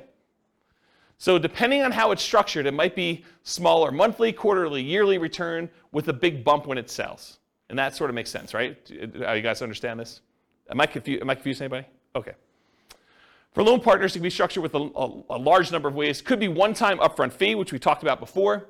It could be a percentage of the deal, cash flow and or equity. It could be yearly fees, etc. So it could be, as long as you have the loan out, we're going to pay you $1,500 a year to be using your name for the loan. You signing and guaranteeing a loan. So how well do partnerships perform toward achieving financial independence? We're going to look at each partnership role, and we can repeat all the other real estate strategy classes looking at how each would perform. Any questions on this slide before I get into analysis? Sweet. So let's talk about how I define financial independence, and then we're going to talk about how it's weird to model for each of the roles. So financial independence, as I define it, and we're going to do this mathematically, is when your investments provide your minimum target monthly income in retirement. Some might call this lean FIRE, financial independence, retire early. Some might just call it regular financial independence, retire early, FIRE, okay? It consists of, mathematically, this is how we calculate it, 3 things. Number 1, passive income from Social Security, pensions, or annuities. So any money you have coming in from Social Security, pensions, or annuities, that counts toward the income for whether you qualify as being financially independent. Number 2, any net cash flow after all expenses. So you get the rents coming in, you get any other income from the property coming in, you have your taxes, your insurance, your maintenance, your vacancy, your property management, your mortgage payment, principal and interest on there. Expect all those as that's there. Whatever's left over is your net positive cash flow. What that number is, that contributes, that net positive cash flow, or negative, contributes toward your financial independence number. And then number 3, whatever your yearly safe withdrawal rate is on any invested assets, not including your real estate equity. So any money you have invested in stocks or bonds or mutual funds or commodities or cryptocurrencies or anything like that, if you're earning a return on those, then you could use whatever your safe withdrawal rate is. Maybe it's 4% or 3.5% or 5% if you're Bill Benjamin, you just re-upped your number, whatever it is there. And whatever number you're using for that number times the amount you have invested in these other asset classes like stocks or bonds or stuff like that, that also contributes toward your financial independence number. So the 3 things are passive income, Social Security, pensions or annuities, plus your net positive cash flow from rentals, or net cash flow from rentals could be negative, and your yearly safe withdrawal rate times the invested assets you have that are other than that. Does not count for your equity in your property. You can't say I have $1 million in equity in my property times my safe withdrawal rate and I'm getting cash flow on that property. No, that's not how that works. Okay? So those 3 things. Now for partners, it's a little bit different, right? Because it's kind of like a more unusual thing. You're not just buying straight up rental and getting cash flow on it, although maybe in some cases you are. For partners, it really depends on how it's structured and how I might suggest modeling it. So for the deal maker, if the deal maker comes in and they've got a partnership that they've got coming in and they're getting some cash flow on it, I think you could argue that you get cash flow from your ownership interest. That might count as your cash flow. So you could say, look, I'm getting $200 a month from this, so that would be under net cash flow from rentals. That's one way to look at it. We don't typically count equity for determining financial independence, though. So if they've got $50,000, $100,000, $500,000, or whatever in equity in that deal, that doesn't count in any way toward their financial independence calculation. Unless they sell it, they take that money and now they have it invested in something else, stocks or bonds or whatever they're doing there, or they buy another rental and then they get cash flow on that. Does that make sense, everybody? Okay. So money partner, one could count the cash flow they have from ownership. So if they invested and they have 50% of the property as their ownership and they're getting $200 a month or $300 a month, you could count the net cash flow toward their kind of financial independence numbers. Or another way to do it, alternatively, you could say, look, as a money partner, I invested $100,000 or $200,000 in this property, and I'm not going to count the cash flow. Instead, I'm going to say I have $100,000 out, and so that is also part of my safe withdrawal number. So you could use that and just pile it into your safe withdrawal. Now you've invested in almost in like a quasi real estate investment trust where you have this asset out there, and that would be part of my other assets times whatever my safe withdrawal rate is, and I have that coming in. So you look at it that way too. You can't do both though. You either count the cash flow, or you say, as a money partner, I've got $200,000 out there, and so I use that as part of my safe withdrawal rate calculation. Does that make sense? And does the financial advisor in the room disagree with how I structure these? Okay, so he basically agrees. Okay? Loan partner. So one could count cash flow from ownership. They're getting $100 a month because they signed on a loan. You can count that as your net positive cash flow. Or you could say, look, this is a passive income stream if it's just a yearly fee. That's sort of like a passive income, Social Security, pensions, or annuities. You have like a quasi-annuity. It's like $1,000 a year that you get by being the signer on the loan. You just count it like that. It could be that way too. Make sense? Okay. There are a lot of different ways to model these, some better than others. But this is how I think about how you do for partnerships. Any questions? Is this helpful? Okay, good. Oh, tangent. Crazy cool tangent. So why can't you just say to somebody, hey, look, this thing cash flow is $100 a month. So the cash flow is going to increase because of inflation or whatever it is, and I've got some expenses that are increasing. So I expect the $100 a month in cash flow just to increase linearly 3% a year. And if I'm going to do a really simple spreadsheet calculation, why can't I say $100 a month in cash flow? I'm just going to grow that at whatever inflation is, and that's how I'm going to model cash flow in this rental property. Why can't you do that? Here's the slides that explain this. It's kind of a really cool one. So this is the annual cash flow, each little dot's a year's worth of cash flow for a single rental property. And it just shows you, starts off really, really small, and the cash flow sort of increases, and eventually you get to the point where there's a loan that's paid off, and then the loan's paid off and cash flow increases a lot more. Really, really simple thing was what's going on with this, right? You guys understand this? Okay, now what I'm going to show you is how much does cash flow change from this year to the year before? What's the percentage that cash flow increased from one year to the next year? So rents are going up at 3% a year. That's just normal inflation. Rents are just kind of like ticking up. Each time you renew your lease, you increase the rent a little bit. That's 3% a year. I'm just using an arbitrary number. And expenses are going up 3% a year. You know, your property taxes are going up 3% a year. Your insurance is going up 3% a year. Maintenance on the property is going up 3% a year. What's not going up 3% a year, though? An expense. Your mortgage payment is not going up 3% a year because when you get a mortgage, you get a 30-year mortgage, the payment, the principal and interest part of your payment is fixed. The payment stays the same from month 1 all the way through to month 360. Okay? So your mortgage payment is not going up 3% a year, which makes some weird things happen, right? Because now rents are going up 3%, the top line. Some of your expenses are going up 3%, but some of it's not going up at all. And so your rent's actually increasing at a different rate than just this 3%. So how fast is cash flow growing? And why is this harder to model than just doing it in a simple spreadsheet and saying 3% a year? What I'm going to show you in a second here, I'm going to show you what the difference is from one year, like if we look out next year what the rent was versus this year what the rent was, what's the percentage increase between one year to the next? That's what this chart is showing you. This dotted yellow line shows you on this left-hand side what the rate of change was, or how much rent changed from one year to the next. And it's not linear. It's not 3% a year. Okay? So because it's hard to see, I just turned off the background actual rents, the cash flow rather. And now I'm showing you this dotted yellow line, which those of you that opted to sit in the back row, sorry about that. But really, if you could see it, it goes like this. It starts really, really high, and then it kind of it goes down pretty quickly and tapers off. It sort of approaches one fixed number. But then you have this really big bump up when you pay off the mortgage. And then it kind of stays there for a little while, and then it goes all the way back down here, and then it hovers at a fixed rate once you get the property paid off. So here's what I'm trying to show you, though, is when the property is early, it's young, and you've got a small amount of cash flow, and cash flow is increasing, your cash flow is increasing at 20-something% in that first year. Then it kind of goes down, it's at like whatever it is, just under 25% in the next year. But each year, it's increasing slower, right? Your biggest jump in cash flow is early on when you own the property, and the cash flow is really small. Here's another way to think about it. You're getting $100 a month in cash flow on a property. You raise rents by $100, on the rent overall. And so maybe your cash flow, let's assume that it goes up that full 100. So you were getting 100, it went up by 100, that's a 100% increase, right? It's not 3% increase. It's not like you went from $100 a month cash flow to 103. It's because you had a fixed dollar amount increase and the cash flow was so small, the percentage that cash flow increase is really, really significant. So you can't just go model in a spreadsheet that I made $100 a month in cash flow, next year I'm gonna make 3% more. You can't do it because it changes every year. And this is how it changes. This is the actual graph that shows how it changes. And it becomes asymptotic, fancy math term for those who know what I'm talking about, but it becomes asymptotic to whatever the rents are going up at, 3%.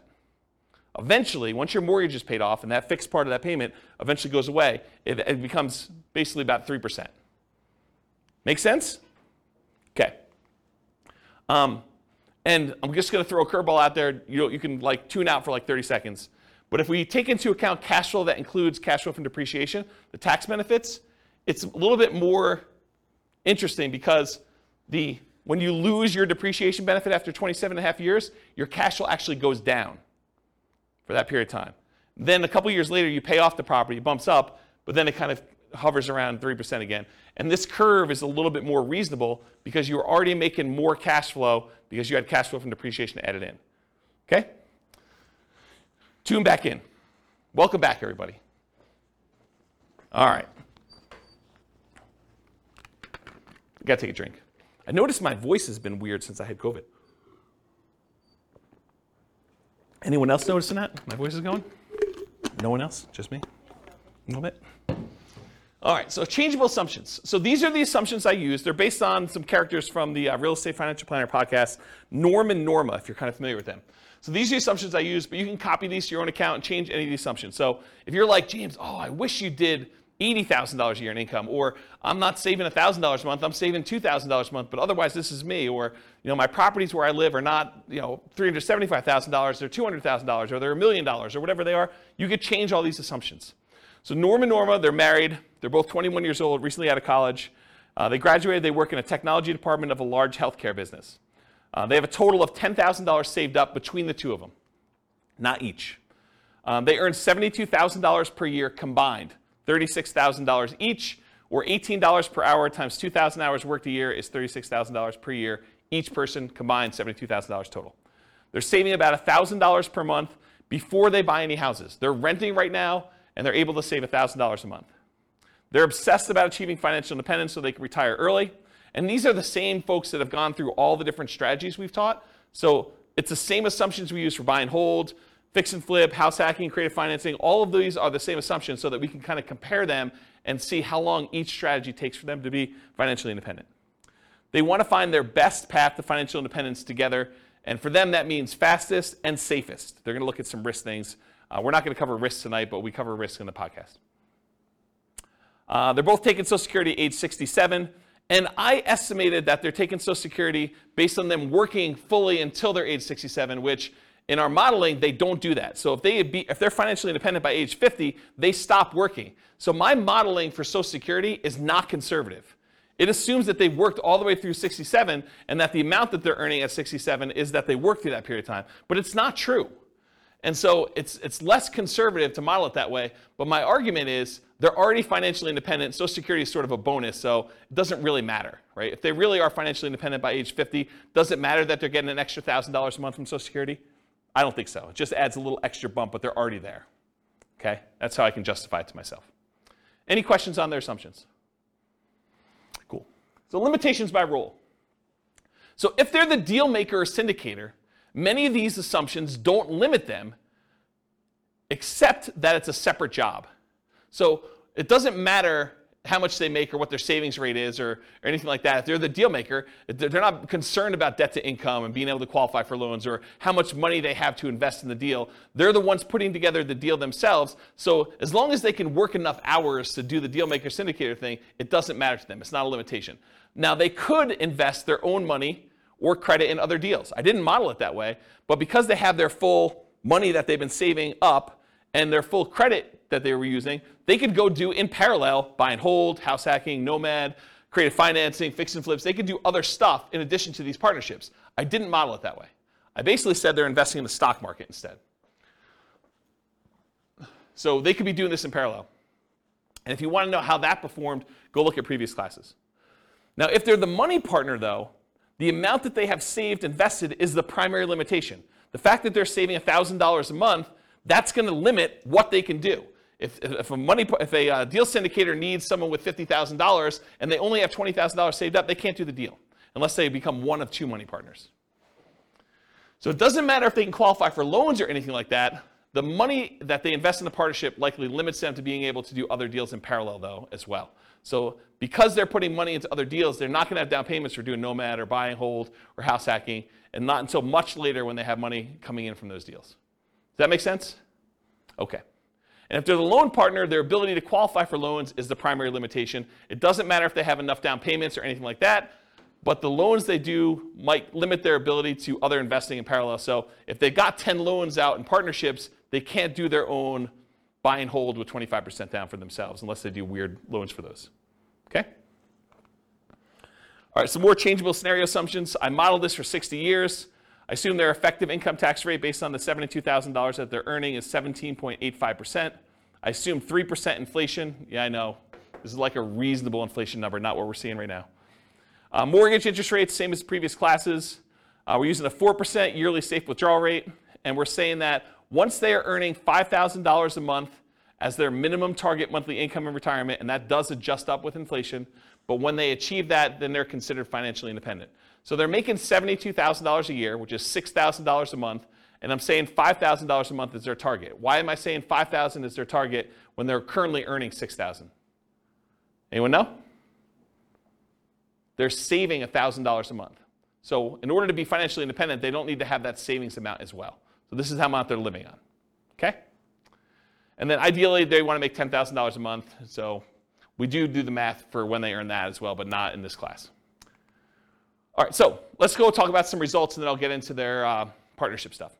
So these are summaries of some of the numbers from previous classes. So the first ones we're going to start with are the buy and hold ones.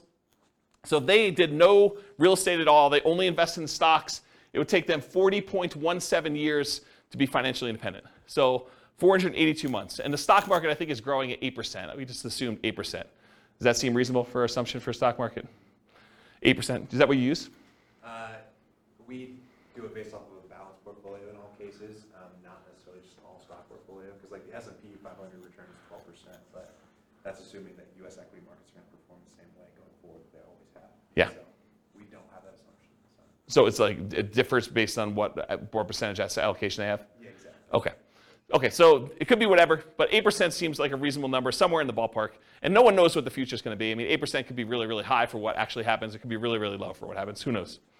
So 40.17 years, that's why we do Monte Carlo modeling in the advanced analysis that we do. This is all static. Whoa, it's really high. 40.17.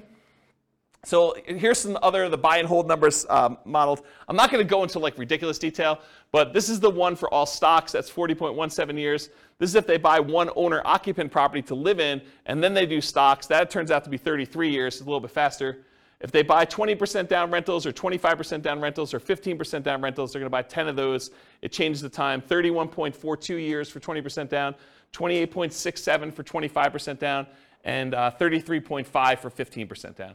And then we say, what if they buy an owner-occupant property, but then they buy 15% down rentals or 20% down rentals or 25% down rentals? Those are all the ones where that they buy an owner-occupant property first, and then they buy their rentals. What if they do short-term rentals? Those are a little bit faster, 24.67 years. 23.67 and 24.67 depending on how much they put down. So a little bit faster to do short-term rentals. And then what if they buy an owner-occupant property and then do short-term rentals? Those are a little bit longer. So those would take a little bit longer if they decide to do that. Any questions on these? This is what we covered in the buy and hold class. So if you really want to know a deep dive into this particular slide, that was like 2 hours on buy and hold. Any questions?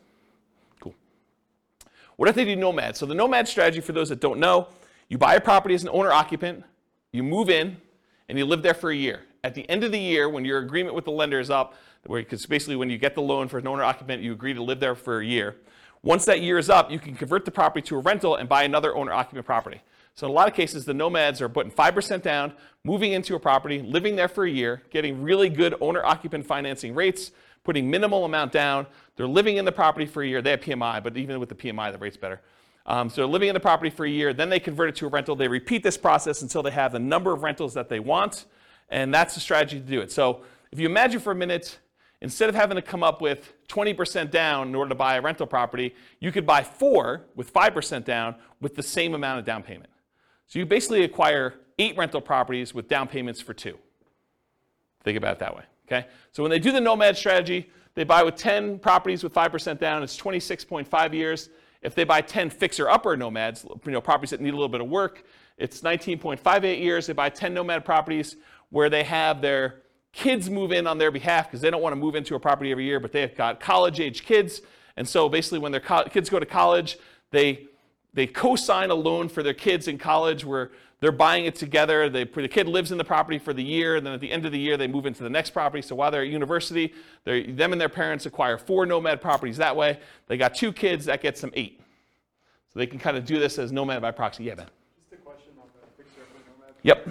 What's the discount rate? Yeah, I knew you were going to ask me something like that. The fixer-upper nomad class, I went into the details, but I don't remember. And it's hard for me to keep track of all these numbers because not only am I doing prep for these classes, I'm doing like individual podcasts and stuff for myself, and so I don't remember. Maybe 10%? I don't remember. But it was like a number where they got a big discount, but then they also had to come up with the money to do the fix-up themselves. So it was like a weird net discount, but I don't remember what the exact was. But it wasn't crazy. It wasn't like a really ridiculously aggressive assumption. I remember thinking this seems really reasonable. Partially because it needed to be a property that was in good enough condition where they could move in and get the regular financing. Yeah. But go watch that class. Yeah. It's on the podcast. So we did that. We did nomad with short-term rentals. So they basically move into a property, live there for a year, and then when they move out, they do short-term rentals with it instead of doing long-term leases. And that takes 12.67 years. If they do house hacking, so they move into a property and they get a roommate while they're living there, or they get 2 roommates, or they get 3 roommates, or they get 4 roommates, or they buy a duplex of some sort and they kind of do that, or a triplex or a fourplex. And so we've got all the different house hacking variations there, ranging from 21.83 years to 16.67. Or if they do nomad with lease options, or if you're a real estate agent, the ultimate real estate agent retirement plan of doing nomad and moving into properties and getting a rebate on your down payment because you got paid a commission when you move in. So there's like a strategy for doing nomad where you have a real estate license and you could really minimize how much you need in order to do that strategy. So we cover that in there too, but here's the nomad stuff summarized. Okay? Here's house hacking summarized. I'm not going to go into all these, but it's all different variations of house hacking. Buying a property with 1 roommate or 2 roommates or 3 roommates or 4 roommates and different down payments, 20% down, or I think, actually we did all 5% down. So I don't remember what we did here, but all the numbers are there. Go listen to the house hacking class for details. This is the BRRRR class, buying a property, rehabbing the property, renting the property out, and then refinancing to try to pull out either all your money or as much of your money as you can, leaving minimal in the deal. That's what the BRRRR strategy is about, and then you can use that money again to go buy the next one. So buying a BRRRR with 10% down, leaving 10% in the deal, BRRRR with 5% down, leaving 5% in the deal, and then BRRRR where you're able to get nothing down. So the nothing down one's 14.67 years. If you have to leave 10% in the deal, it's 21.67 for Norma doing that with the assumptions we talked about. Any questions on this? Cool. Here's all the stuff on quick turning and flipping.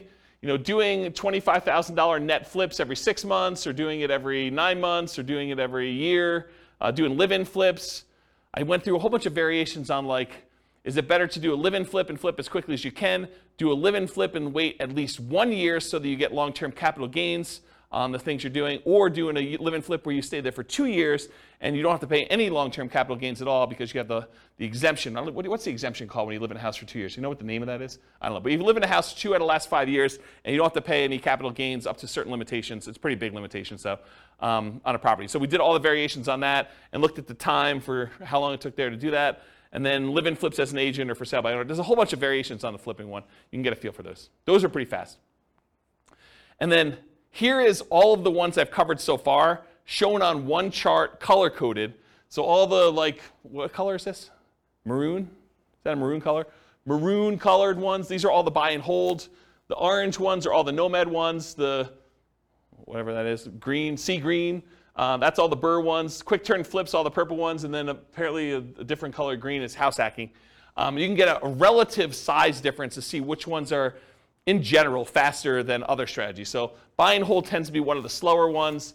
House hacking tends to be pretty slow, although there's some quicker ones on the end there.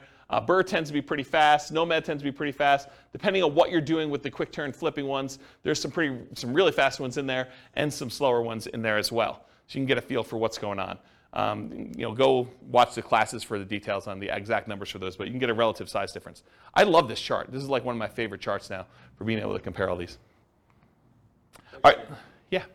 Short-term rental, was Yep. it on there? Probably because it doesn't hit the criteria. It is on there. It is? Oh yeah, short-term rentals are in here.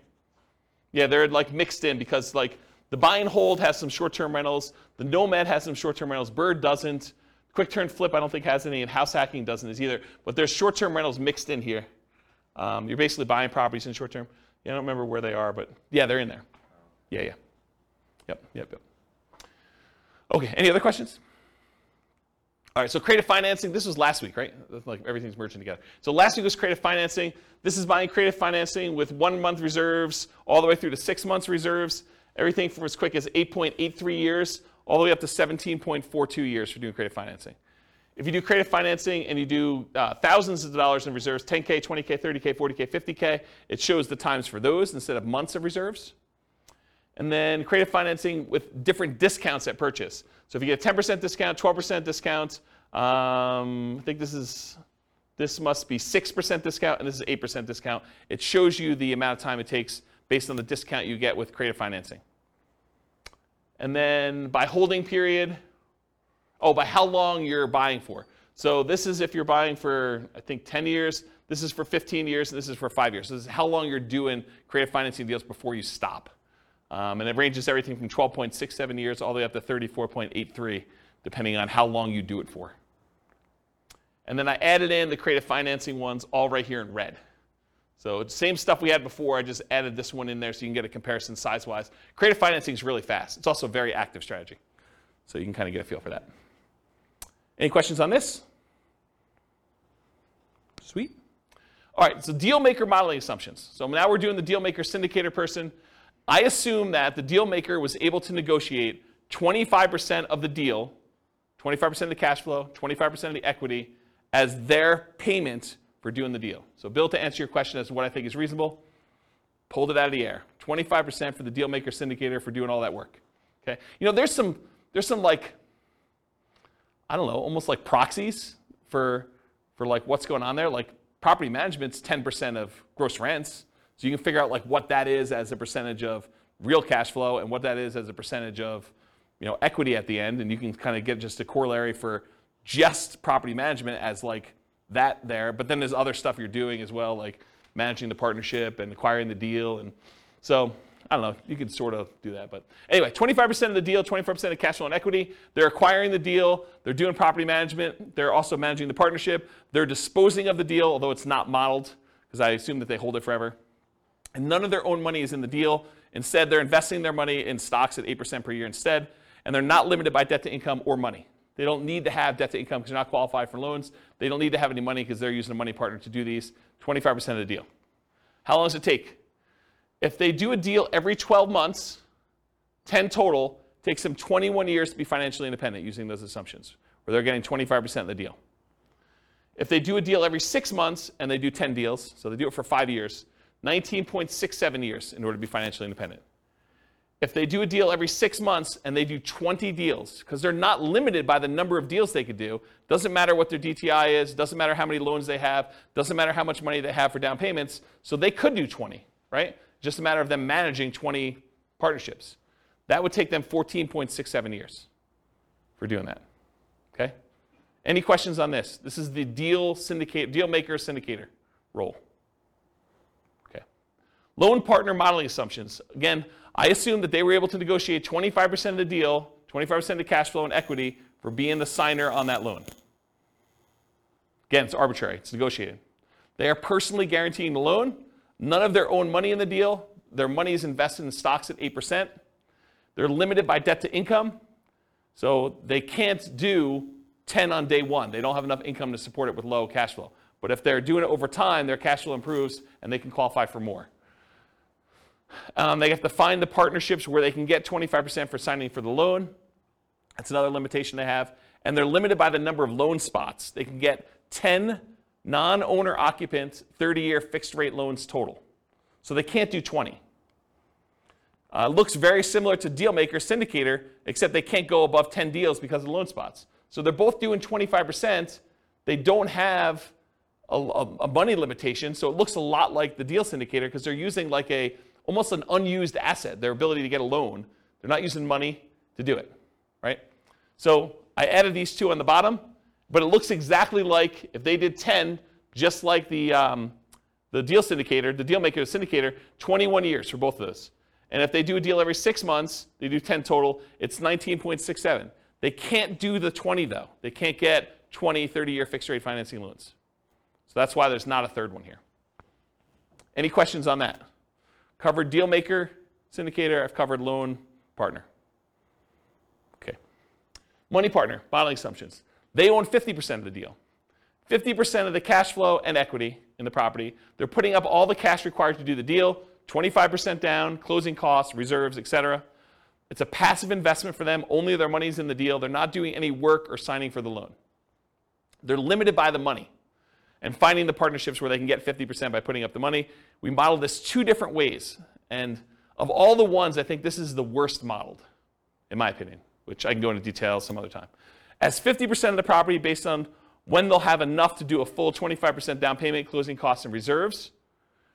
So it takes time to do that. And then as 10% return on all their money instead of 8%. So you could look at this, someone decides to do a money partner, and instead of actually modeling it as I own part of this property and I'm looking at cash flow, what if we just said, because you've got POPs in there and everything else, maybe you're able to overall get a 10% overall return on your money. The challenge with this, and I'll draw this on the board, is what does your return look like over time on a rental property? So this is time, and this is like your percentage return. Does the return you're earning, and this is return on equity, right? Because it's the amount of money you have tied up in the deal. Okay, so return on equity. So the amount of money you have in a deal, what is your return the longer you own an investment, a rental property? It drops. And that's counterintuitive to a lot of people because they think my cash flow is improving, my appreciation dollar amount is improving, my amount that I'm getting from the tax benefits, my depreciation is fixed for 27 and a half years, then it goes to 0. So that doesn't improve over time. And the amount I'm paying down the debt, well, that increases a little bit. It's increasing, but it's really increasing at a relatively slow rate, and it goes to 0 after the loan's paid off. So you'd think to yourself, hey, appreciation's going up, cash flow's going up, debt pay down's going up a little bit until it goes to 0, and depreciation's fixed. You would think that your return is going up over time, but it's not. The dollar amount you're making on the investment is going up, but the amount you have in equity is also growing. And the amount you have in equity is growing faster than the amount of your return is growing.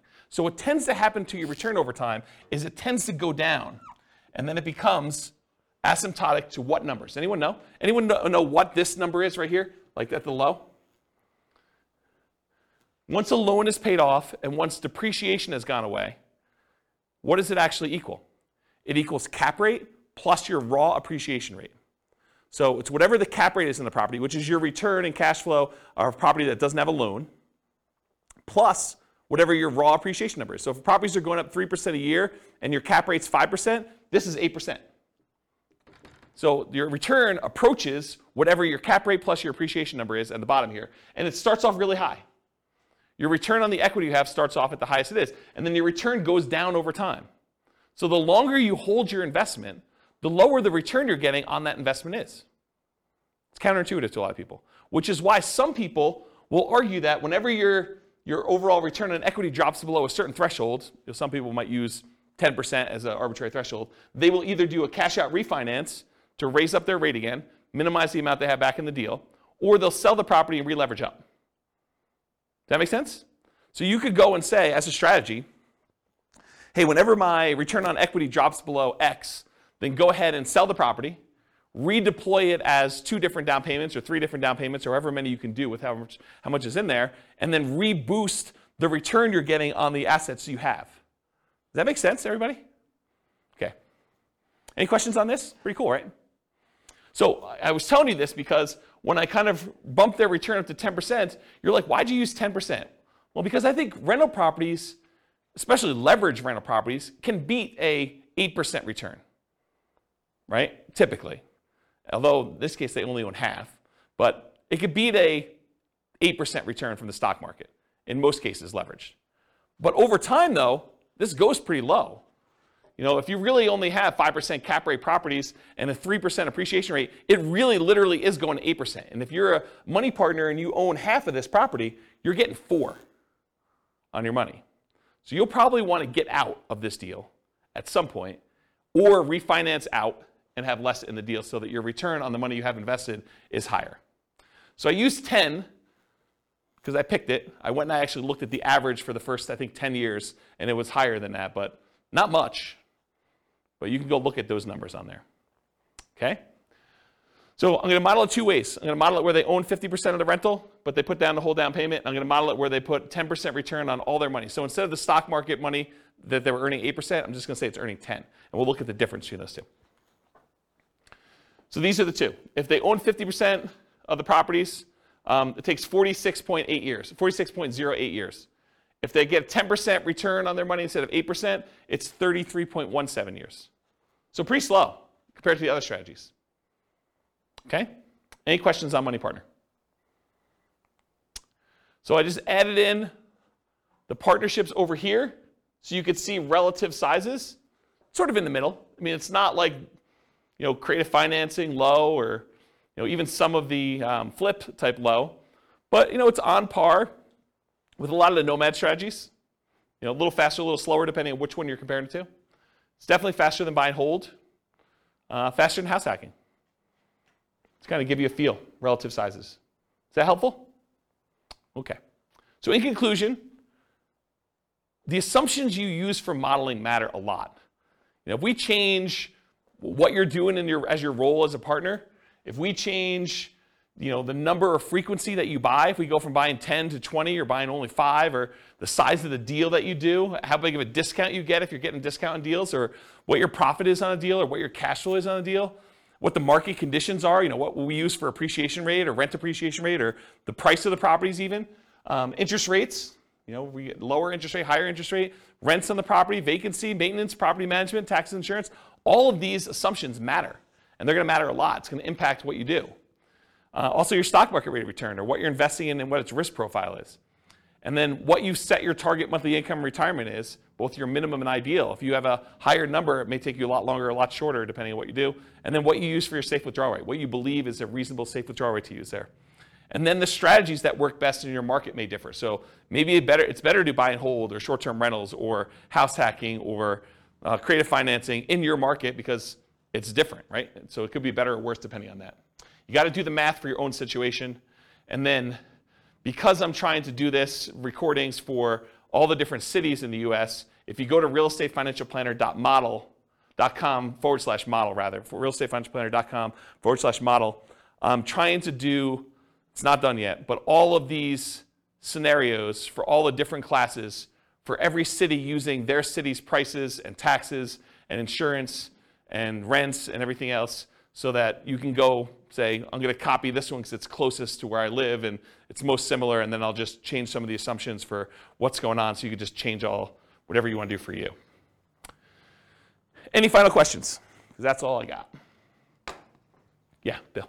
So how do the partners benefit from depreciation? Is it just the percentage of ownership? Is it passed? I guess that's a tax question. Yeah, that's a tax question. So the question was, how does the partners benefit depreciation? I don't do my own taxes. I have a CPA do it. But my understanding is that it's based on your ownership percentage. But I'm not 100% sure because I don't do that. And honestly, I was making too much money to take the depreciation benefit for many, many years. And this is probably the first year where I didn't. So I don't even know. I don't look at my taxes, honestly. That's unfortunate. But I guess you could add that into the model. I mean, it wouldn't be a mess, but for the... we do take that into account. Oh, okay. Yeah, we do model it. So you do get the depreciation benefit based on your ownership share. That's how I do model it. Yeah, but it's a relatively small number. I mean, yeah. Yep. Any other questions? Is that helpful? Kind of a crazy class. Now you see the format right now. If you've been to other ones we've done, it's like same format, but you now get to see it from different strategies, perspectives. Okay. No final questions? Question. Yeah, question. For someone who is new, how do you access those previous classes? They're on the podcast. Okay. Yep, they're on the podcast. Remember that city podcast one I was telling you about? Yep. So go look and click on a link for a podcast. All right, cool. Any other questions? Sweet, guys. Thanks for coming. I do appreciate it. I will talk to you all soon. Bye-bye for now. With home prices up, mortgage interest rates up, and rents up, but not quite enough to counteract the higher prices and interest rates, cash flow on rental properties in Newport Beach is harder than ever. Book a call with the Real Estate Financial Planner to apply our proprietary 88 strategies to improve cash flow on your rentals. See the show notes for a link to schedule your call and improve your cash flow today.